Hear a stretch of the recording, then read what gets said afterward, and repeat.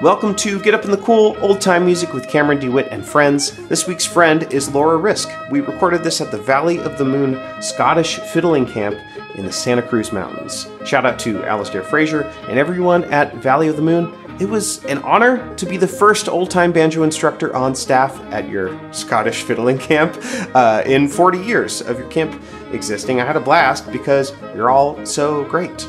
I'll come back anytime you'll have me, just let me know. Just a couple announcements before we get started. Tall Poppy is going on tour in a couple of weeks. We're playing Lancaster, Allentown, and Pittsburgh in Pennsylvania. The IBMA Street Fair in Raleigh, North Carolina, Hamlin Street Diner in D.C., Brad Kolodner's house in Baltimore, and Honky Tonk on Hazel in West Philly.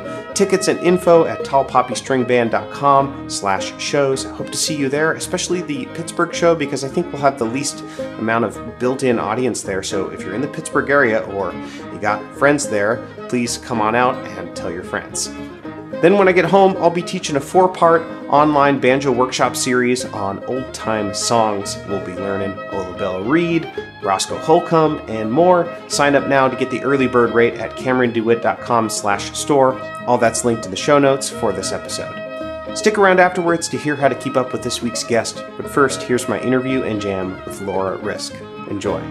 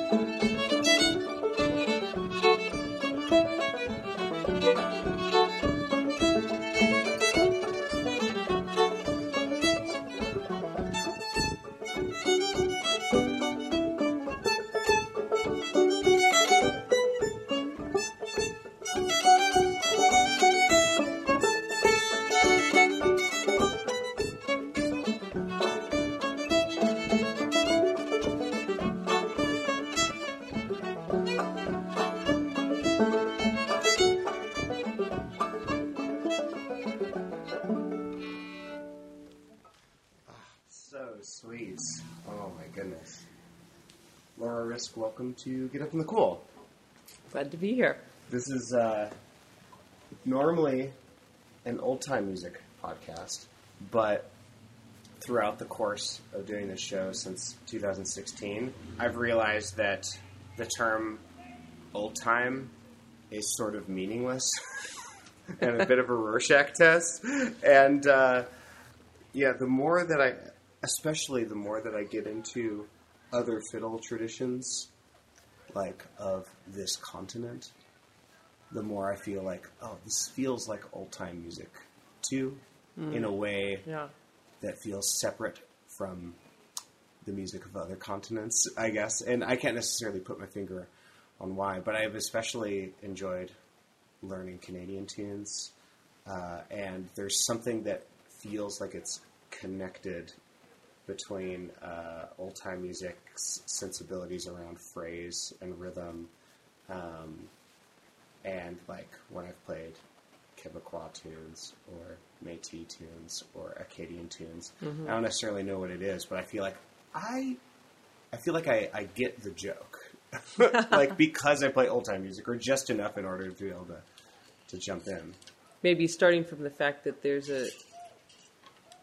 not that all tunes are crooked, but there's a potential aesthetic of crookedness, maybe, in the repertoire, like the tune that we just played. What did we just play? We played Grandusa Elzéard. Condu's is like probably the best known one is Growling Old Man and Grumbling Old Woman. Like, in other words, Yeah. a Condu's is a type of tune that has a low part and a high part, like lots of tunes, but where the idea is there's two people arguing. Oh, very good. I love that. So, Are you saying the tune Growling Old Man and Grumbling Old Woman, or is it reversed? or whatever. Or whatever. Is that a Canadian tune as well? I know that we played in old-time music. I don't know the origins of that tune. Yeah, okay. There's definitely versions of it that are played in Quebec, for Yeah, sure. cool. I had no idea. But where that one comes from, I don't know.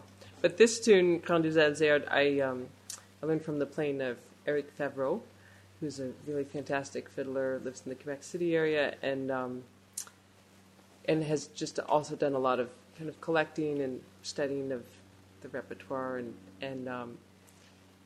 and just has a fantastic repertoire that he's learned from other fiddlers, especially from older fiddlers, and passed on himself.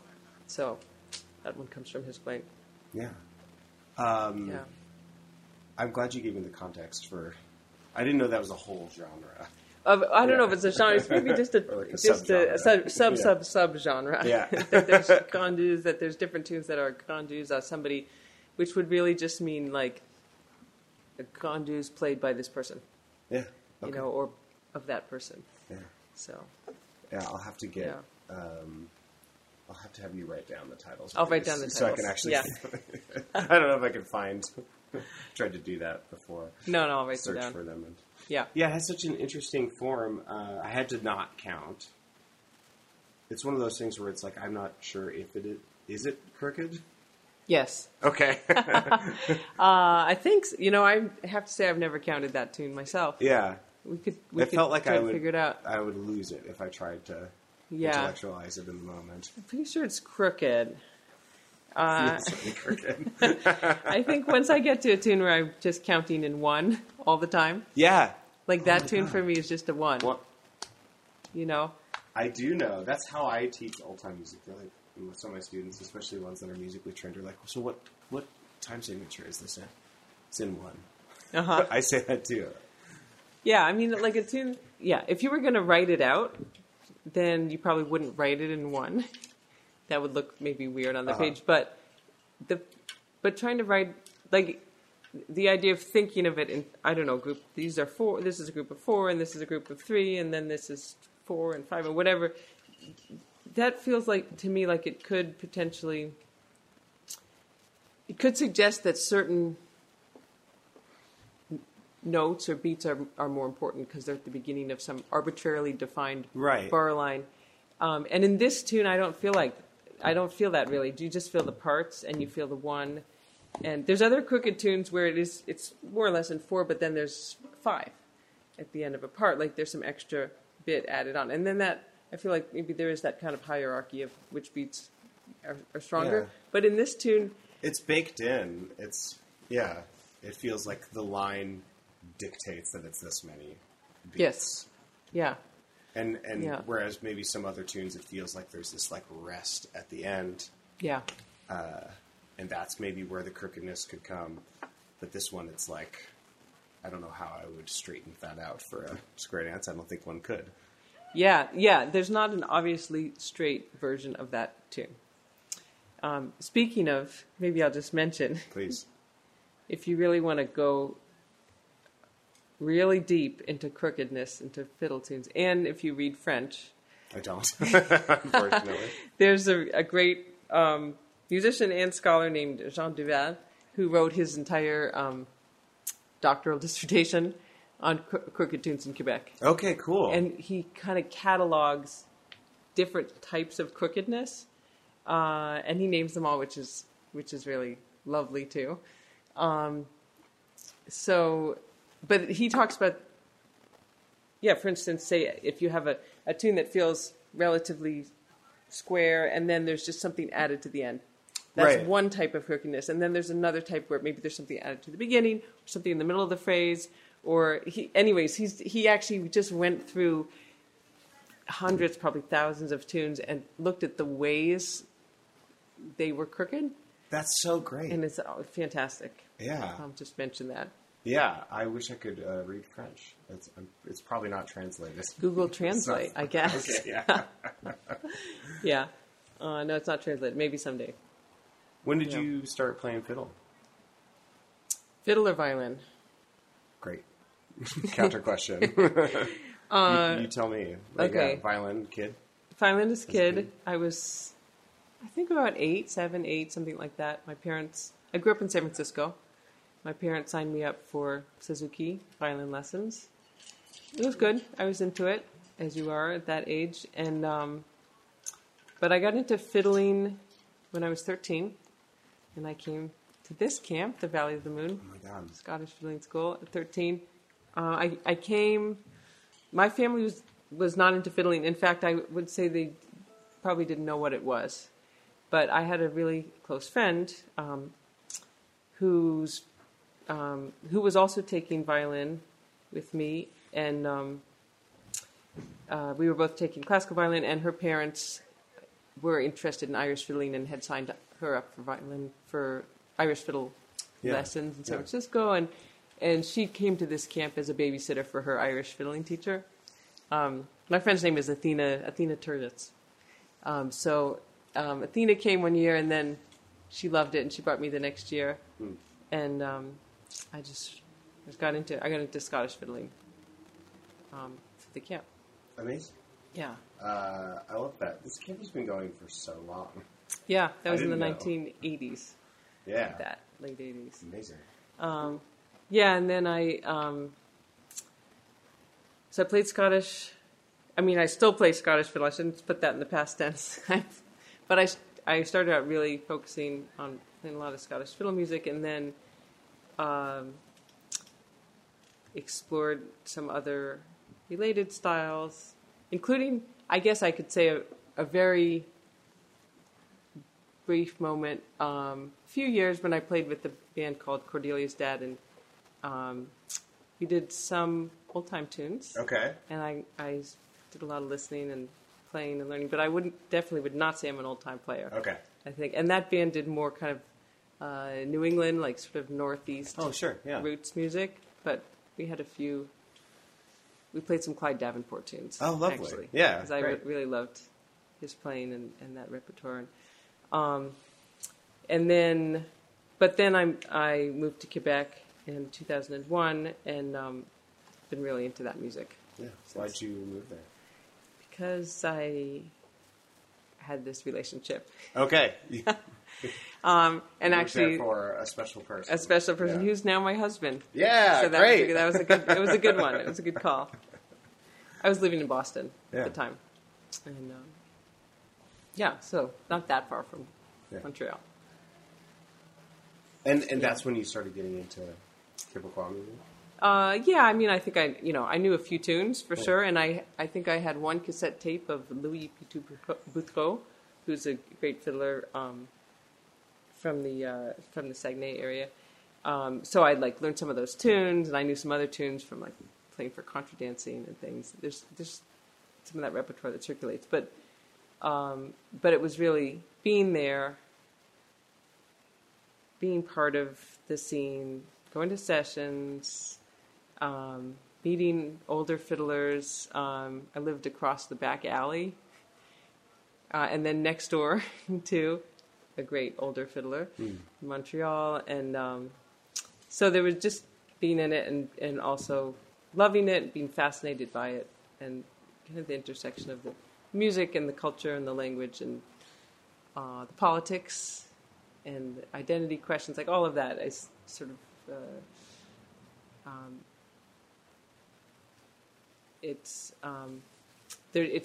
just so rich, like the way the traditional music and the connects to people and culture and sense of place and all of that. Yeah. So it sounds like you were sort of compelled to settle down a bit into a genre just because you found a new home and were connecting it to your environment as opposed to a separated environment like Valley of the Moon. That's an interesting...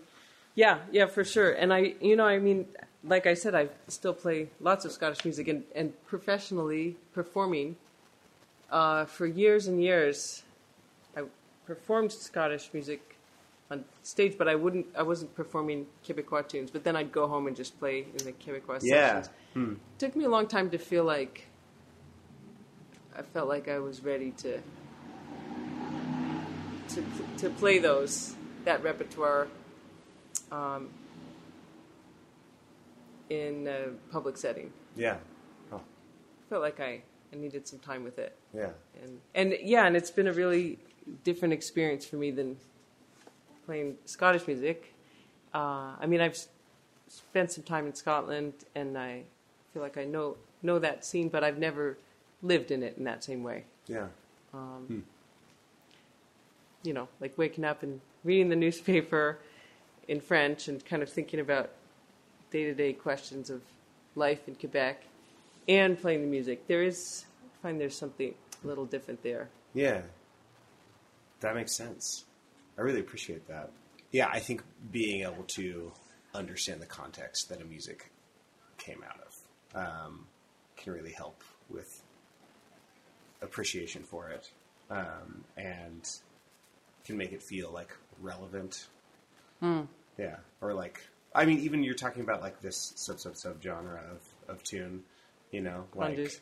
yeah, this is a tune about a bickering couple or whatever, and then hearing a couple bickering in the street in that same language and culture that the tune came out of, and like putting the pieces together. I don't know. Well, I've never made that connection with bickering couples, including my own, but yeah, I mean, well, if we want to go down that road of like, what did you call this? An away? Like I guess space? it's like a separated Space. Yeah, wow, I love this conversation. Oh, good. Thank God. Is it okay if we go down that road? Yeah. Let's play a tune, and then let's go down that road. Okay. It's time for another tune. Okay. This is another one I think we played the other night that's really fun. It's not crooked, but it has a little moment that maybe feels possibly crooked. Okay. 2, 3,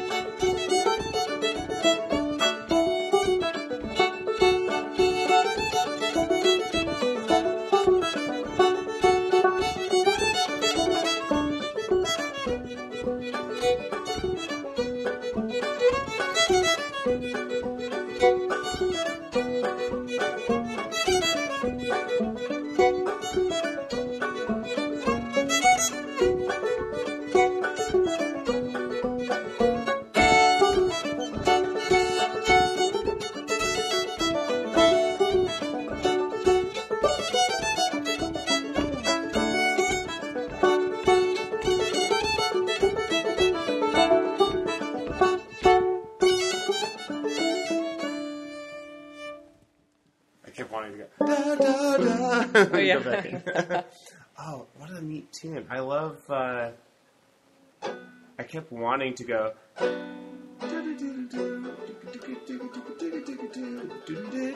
and then have that be a question phrase. And then the next time through go, Yeah, but no. No. This is an accordion tune. Okay. So the accordion, fiddle and accordion, those are the big melody instruments in Quebec. And this is a tune composed by a great accordion player named Philippe Bruneau. This tune is called Hommage à Gaston Naudet. And Philippe Bruneau wrote lots of tunes, fantastic tunes. He sort of is just like an incredible composer of accordion repertoire, most of which translates really well to the fiddle. And most of his tunes are, the titles begin with hommage à, so homage to some person or another. Yeah. And he wrote many tunes that are homages to different accordion players, and often he wrote those tunes in a style, like, I guess I'd say a tune that would be similar to what that accordion player might like to play. Yeah. So, Gaston really Naudet is a great accordion player who actually I was hanging out with last week, and this is a tune for him. That's so sweet.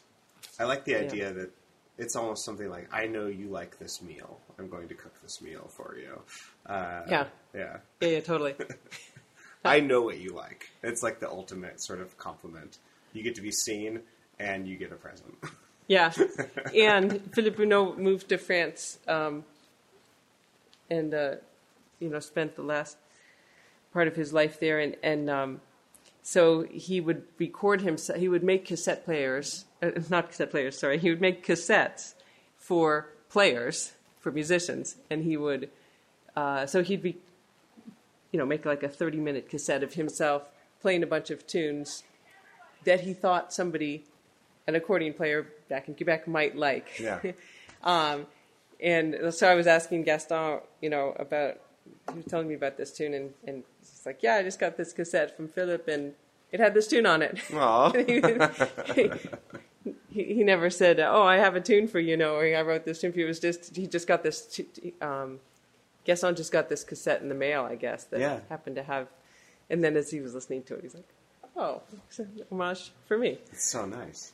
So, yeah. Before we got into this tune, you had some thoughts about the separate space of Valley of the Moon versus living in a space and playing the music of that culture. Speak on that. Well, maybe the first thing I'll say is I feel like this is a question that's going to occupy me for my whole life. So I don't really have an answer. But I find that space really fascinating. And to me what it has something to do with the way we define tradition. Yeah. Because often traditional music, sometimes I think of it as like a triangle, or like you have three elements. There's the music, there's some group of people, right, and there's a land. There's some land. Right. And we have this sense that somehow these people belong on this land, and the music is, well, there's different ways we frame it. Sometimes we say the music grew out of the people in the land, or we say, and I'm saying we as maybe the folklorists, sure, the long line of trying to do meaning making. And I should mention that I have a degree in musicology, so I got to count myself among the academics here. A self-critical folklore. Yeah, good. I don't have a degree in folklore, but I have read a lot of folklore, and I've hung out with some folklorists. So this, the idea that a group of people are connected, rooted in a particular geographic place, and that the music springs from that connection, which of course, sort of by definition, it means that there are other people who don't belong. There might be other people on that land. Right.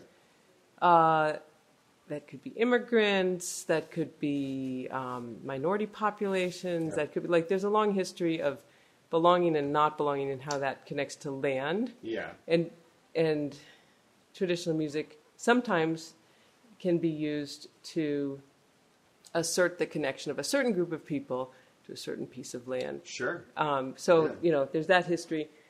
I feel like I try to carry some awareness of that history, and then also recognition that, a lot of the contexts that we play music, traditional music in today, are coming out of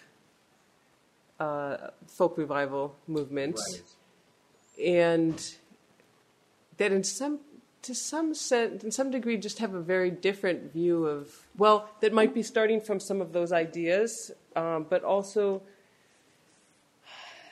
Oh, it's so complicated. I want to hear what you think about this too. Like, it's know. Like, like I grew up in California, and I'm not Scottish or Québécois at all.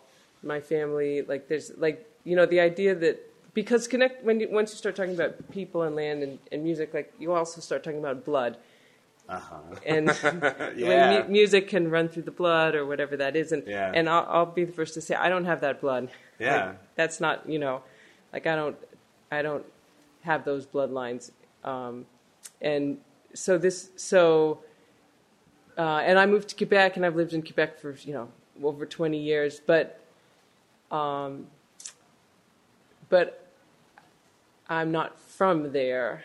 And I play that music, and I feel like I'm really in the scene, but I'm also the American. I'm an American in that scene. Sure. And do I'm an Anglophone. Do they bring that up a lot? No. Okay. No, not at all. Cool. But I'm just actually the most wonderful thing for me is when people call me Lisa by mistake, which I interpret as yeah, exactly. That's a huge compliment. Holy shit! I'm like, wow, go ahead, call me Lisa. I don't mind. It's like that's to me like, oh, okay. If you're putting me in the same bucket as Lisa, no complaints. Yeah. So, but Lisa and I are both Americans who love Québécois music and have spent a lot of time playing it and studying it in different ways, and so that I feel like that the sort of inside outside space is really, I find that fascinating because I guess I'm just often occupying that space. Yeah. Whereas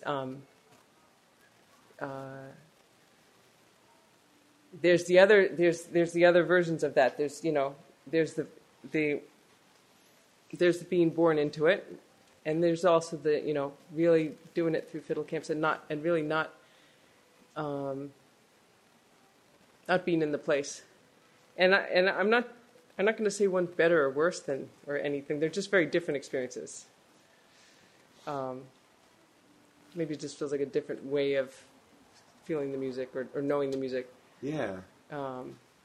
But there's so many people in Quebec who don't play the music, obviously. Right. Even though it's in their blood, ostensibly, yeah. Forget. I'm just gonna go on record saying I don't believe in the blood thing. I don't believe in that either. Yeah, I'm being tongue in cheek. Yeah. But it starts to get problematic super fast. So problematic, so fast.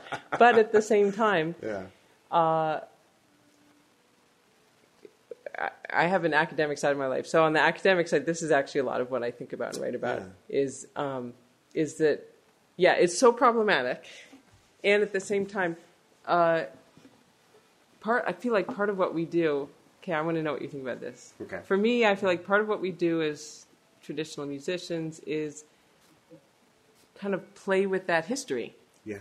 So we're playing with the tunes, and that, the melody, the chords. Like there's that, but there's also the long history of it, and that is often part of what I think what might pull somebody into the music. Yeah. And maybe part of what you have to negotiate as you're playing it. I don't know. Does that make any sense? Yeah, I think so. Aaron Marshall came on the show years ago, and I think had like one of the most lovely and useful metaphors for like traditional music, which is family recipes. I really appreciated that because, it's like the recipes are going to change depending on who's cooking and who they're cooking for. And at some point that just sort of has to be, okay, Aaron, I'm sorry if I'm overextending your metaphor. Something I've been thinking about a little bit or a lot of it from getting into old-time music and also just being a person in the world is the cultivation of desire and taste.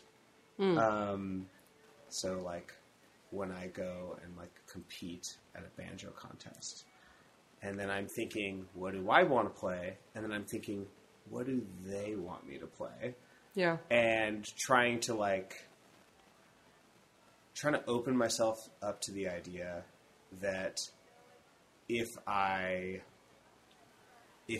learn how to play something in the way that other people like it, who may have a more innate understanding of what it is that we're ostensibly all doing here, then maybe I might be able to develop my palette in a way that I'll be glad that I did. Like there's certain ways that I used to approach old time music like 10 years ago, or even at the beginning of this podcast. I don't feel compelled to do that anymore, or as much as I used to be playful with it in certain ways. And I feel like the ways that I'm being playful now are a much higher context. And it's not necessarily like better or worse, but like, I don't know. I feel like I've benefited from a certain amount of submission to like, what do you all think is special about this? And so that I can understand, and then I'm able to enjoy things in common with other people in, you know, old time music. But then also at the end of the day, I'm not trying to pretend that I have always understood, or that it's in my blood or something, right? Or that I didn't come from somewhere else, and that gets to be okay too. Like, I don't have to cull any of my desires. I just have to like, just to some extent, submit to like the consensus of the community, while also in my own ways inevitably subverting what people want out of this music, because that's also traditional, I guess. And then, you know, and then adding the identitarian politics to it all is a whole other thing that at this point I just have no idea. I don't know what to do about that. People were playing fiddle and banjo in Oregon, but where I'm from, you know, but it's hard to draw some sort of simple lineage out of it. It's there's a great book by Tess Leminski. Have you seen this book called Trad Nation? No. About Irish music, but I'm going to really oversimplify this. Please. But in addition to lots of really awesome history and she's just fantastic study of Irish music in the 20th century, but. What's the tagline of this book is something like, how Irish should Irish music be, or how Irish is Irish music, or something like this. But really she's saying, you know, when she comes to, you know, when you get to the last chapter, she's more or less saying, like, when are we going to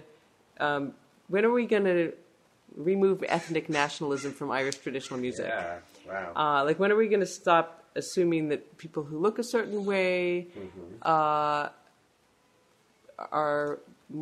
belong more in this music than other people, or people who have, you know, certain lineages belong more. But it is also actually looking a certain way. Yeah. And it's a great book. I loved reading it. And at the end of it, I was like, good luck, Tess. Good luck out there. Because not that I was just thinking, like, if you take like traditional music, this music existed long before it was associated with ethnic nationalism. A lot of these tunes go back before that. But this is what I'm trying to say, like the part of it that we're also playing. Like, we're playing the tunes, and we're playing our complex relationships with the fact that traditional music is linked to ethnic nationalism. Yeah. So, yeah.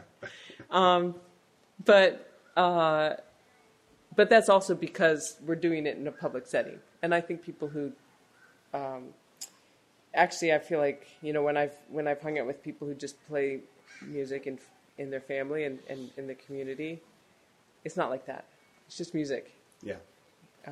You don't see that as much these days, I think. But thanks for talking about that. Often people like get like nervous when that topic gets brought up on the show. They're like, well, just think everyone should get along. And people don't actually say that, but like, you know, it's like a tricky thing to talk about. Yeah. Maybe just before we play this, I'll just say,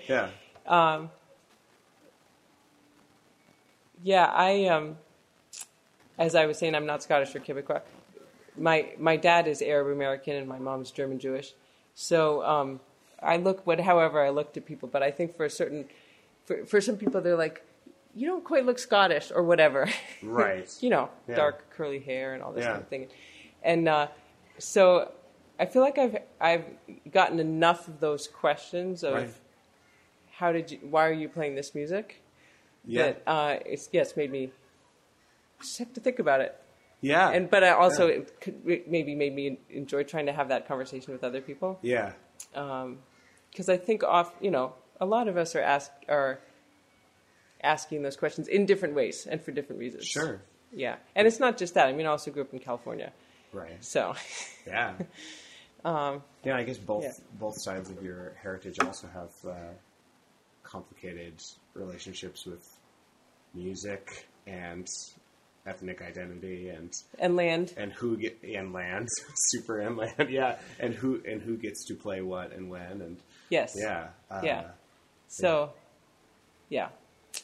I think we should play a tune from Douglastown. Douglastown. I'll tell you about Douglastown after we play it. But I've been thinking about this tune because I learned it from a guy who just died, like this week. Oh no! Yeah, I'm so sorry. Yeah, well, he was 93, and he had a wonderful long life. Sure. But can I play this tune for you? Yeah, please. 3, 4.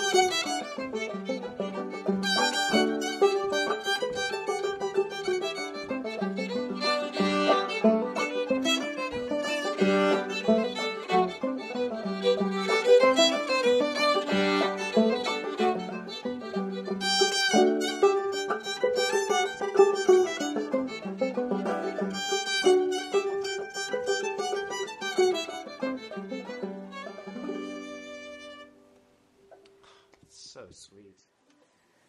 Such a beautiful melody, isn't Eva's it? tune? Eva's tune. Yeah, it's really nice. Can I tell you about that tune? Please. I learned that from Ernest Drody, Drody. He's a fiddler from Douglastown in Quebec. It's a little town.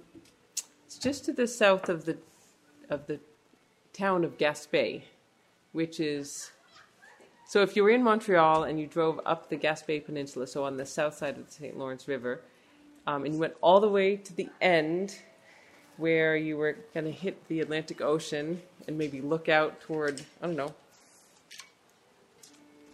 Nova Scotia or Newfoundland or Prince Edward Island or, sort of, but, well, not directly toward Prince Edward Island. But anyways, that general end of the St. Lawrence River, the town of Gaspé is right about at the end, and Douglastown is just to the south of it, I think it's about 20 kilometers. And I first went to Douglastown in 2010. I was just starting my graduate studies, musicology, and the community center in Douglastown had gotten a small grant to do an oral history project about fiddling and dancing and singing and just music in the community. And just by a nice set of coincidences, and I ended up being invited to go and kind of help out, kind of be an assistant, I guess, for some of the interviews that were happening during this 1 week. They had a week-long festival at the time called Irish Week. So I should say this is in Quebec, which is majority Francophone, but there's lots of English-speaking communities as well. And Douglastown was historically more of an Anglophone community. I mean, mixed all the way. Yeah, sure. You know, like a combination of Mi'kmaq, which is the indigenous population, and then Anglophone settlers, a lot of loyalists who left the United States after it gained its independence and wanted to go to a place that was still run by the British. It's funny. And then there had been French, and there were also from Jersey, the Jersey Islands. Anyways, I'm only familiar with the new one. Actually, wrong Jersey. Yeah. This is like between Britain and France. Yeah. So, anyways, there's like 200 years of like different types of settlement, but it was majority Anglophone for a long time, and now it's pretty well mixed, like French and English. And when I first started going, then the community center was really trying to document an older history of traditional music and dance that had happened in the community. And I got involved at the very early stages of what ended up being a CD project of making a CD of archival recordings from the town. And this was not a town, like no folklorist had shown up with their recorder to make those archival recordings. Yeah. But we had the recordings because people had recorded themselves. Yeah. Not because they thought anybody outside of the community would be interested. And in fact, me and Glenn Patterson, who was another great fiddler, we ended up co-producing this CD, and we're both from outside of Douglastown, and at first there was that sense of surprise, I think, that wow, why are these two fiddlers from outside of our community interested in our music? Yeah. But people had recorded themselves because there'd been a lot of out-migration for work, because it was primarily fishing and lumber, and there'd been some mining and not too far away, but all of those industries, had up and down moments, and there were moments where there was a lot of out-migration for work to Montreal, to New Jersey, the other Jersey, Vancouver, like wherever. People left, found their work. Toronto, might come back to Douglastown in the summers, and so it was a community where often people would record. They might record their house party, or they might record, the aunt or the uncle who was playing music, and then they'd make a cassette tape and send it to somebody who had moved away. Like you might send a holiday card. Yeah. And then there was, it was really, really sweet. And then people would have these cassette tapes, and then they make compilations, like their own mixtapes of their favorite songs sung by, their neighbors or themselves. And anyways, we just started working with the community and digitizing and giving back the originals, obviously, but also digital copies, and talking with people about the repertoire, and eventually made this recording, this CD, that kind of like a musical portrait of Douglastown. And coming back to this tune, in all of that, when I first started going there were several fiddlers who had moved away and would come back in the summer, and I would see them when I'd be there in the summer. But there was one fiddler who just had stayed in the town, and that was Ernest. And he used to play a lot for dancing back in the day. But when I met him, he wasn't playing out very much, but I just had some just amazing times just sitting in his kitchen, me and Glenn Patterson, and often Brian Morris, who's the son of he's a guitar player, and he's the son of a great Douglastown fiddler who's no longer living, but and we'd sit there and we'd play tunes, and Ernest would tell us stories about playing for dancing or all kinds of shenanigans people would get up to. And at one point he played this tune, Eva's tune, which he learned from his father, Charlie Drowdy, who was born in the 1880s. And the story Ernest always would tell was that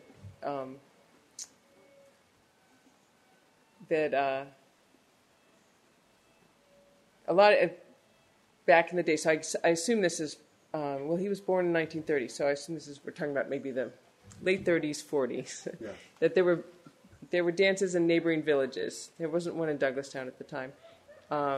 And so the local youth would go out to the dance in the neighboring village, and when it was over, they'd come back to Douglastown and want more dancing. Yeah. So they'd go knock on the doors of all the fiddlers in town and wake them up. And so Ernest just tells us, he talks about being like 6 years old, and his bedroom was he was sleeping right above the kitchen. And I guess they would come and knock on the door and wake up his father and have his father come down into his own kitchen and play for a square set in his own kitchen at probably 2 a.m. For this group of dancers. And then after he played for them, they would go on to the next fiddler's house. Oh, my God. So Ernest said, Did he like doing that? His father? Was he annoyed? Or? Well, I asked Ernest, I said, how did your father feel about that? And he said to me, he said that his father would always say, those were the best times of my life. And I guess when you think about it, like it was not an easy life. It was like fishing. In those years, it was like fishing, subsistence farming, lumbering in the winter. Even though it's 20 kilometers from Gaspé, at the time, the roads were not cleared in the winter. Yeah. So it was a remote, rural community where people were getting by as they could. Right. And hard, high-stakes work. Yes. Yeah. And, it's really cold and really snowy in the winter, and it's like the growing season is short, and like everything is it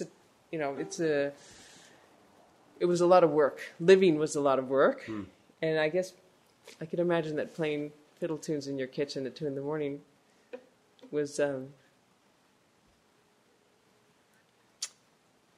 wonderful. Yeah, I'm imagining doing that much like physical labor, working that hard and that long. Just to make sure that, your family and your community is going to survive when the roads get all iced over. Mm. Getting woken up in the middle of the night and, it's just like, you must be so exhausted, and on the other hand, you must be so hungry for fun and community. Yeah. That like, you would maybe sacrifice having a really shitty day at work the next day in order to play for some rowdy teens in the middle of the night in your own kitchen. And then I think you'd go back to bed. Yeah. They do. My impression was they might do a dance, so right. Maybe 20 minutes or something. I don't know how long. Yeah. Maybe more. And I never got all the details, but Ernest did say that he knew all of his father's repertoire very early on because his bedroom was right above this. So. Anyways, that's lovely.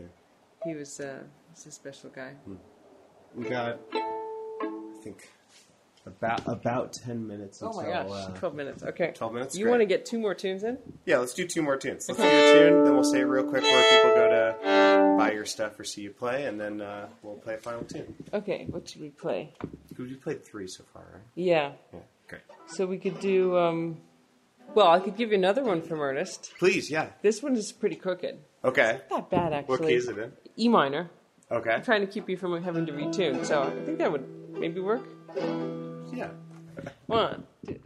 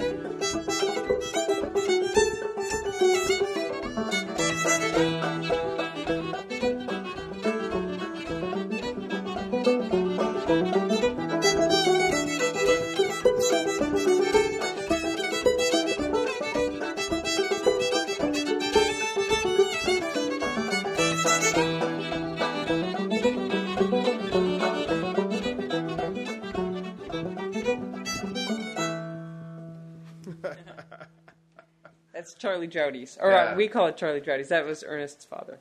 That's so cool. He played that tune. It's so dramatic. It is. It would be just what I wanted if I was a rowdy teen. I don't know if you could. I don't think you can square dance to that one. Yeah. You could step dance to that one. Well, yeah. We have time for one more, but before we go, where do people go to follow you? Make sure they're up to date on Laura Risk musical endeavors. My website is probably best, right. lauravisk.com. Yeah. And then I have links to other things there. Music, new recording, actually. Oh, coming out? Just came out. Just came out. Great. Cool. Yeah, it's called Traverse. Yeah. There's some of these tunes on it. And I'm not a big social media-er, but I do post some things on Facebook when I have gigs coming up. But really, my website. Website. Great. And Bandcamp. Yeah. Yeah. I'm really glad I got to meet you. It's been such a pleasure. Yeah, this has been so great. Awesome. The Québécois Jam at the bar, I think 2 nights ago, was so great and so fun.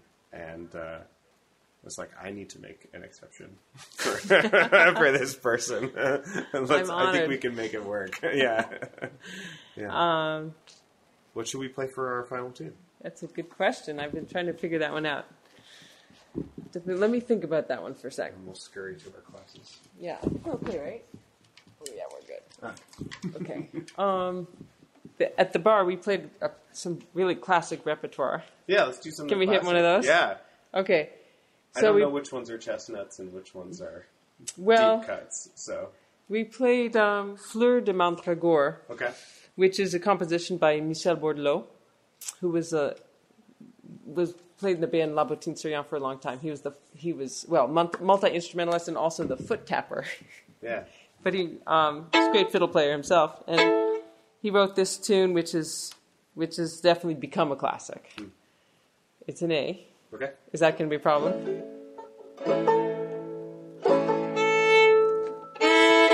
It's a little crooked. Okay. 1, 2.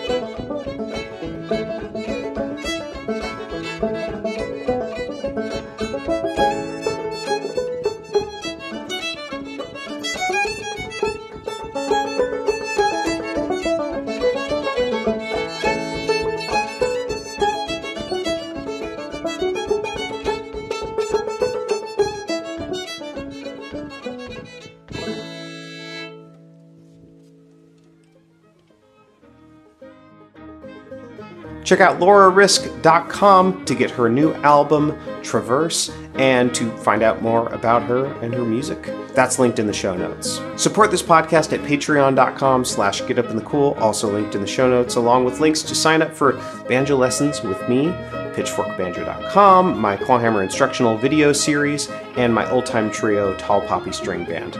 Oh, and I'll also put a link for my upcoming Old Time Songs Banjo Workshop series. That's all for now, friends. Thanks for listening. Come back same time next week to Get Up in the Cool.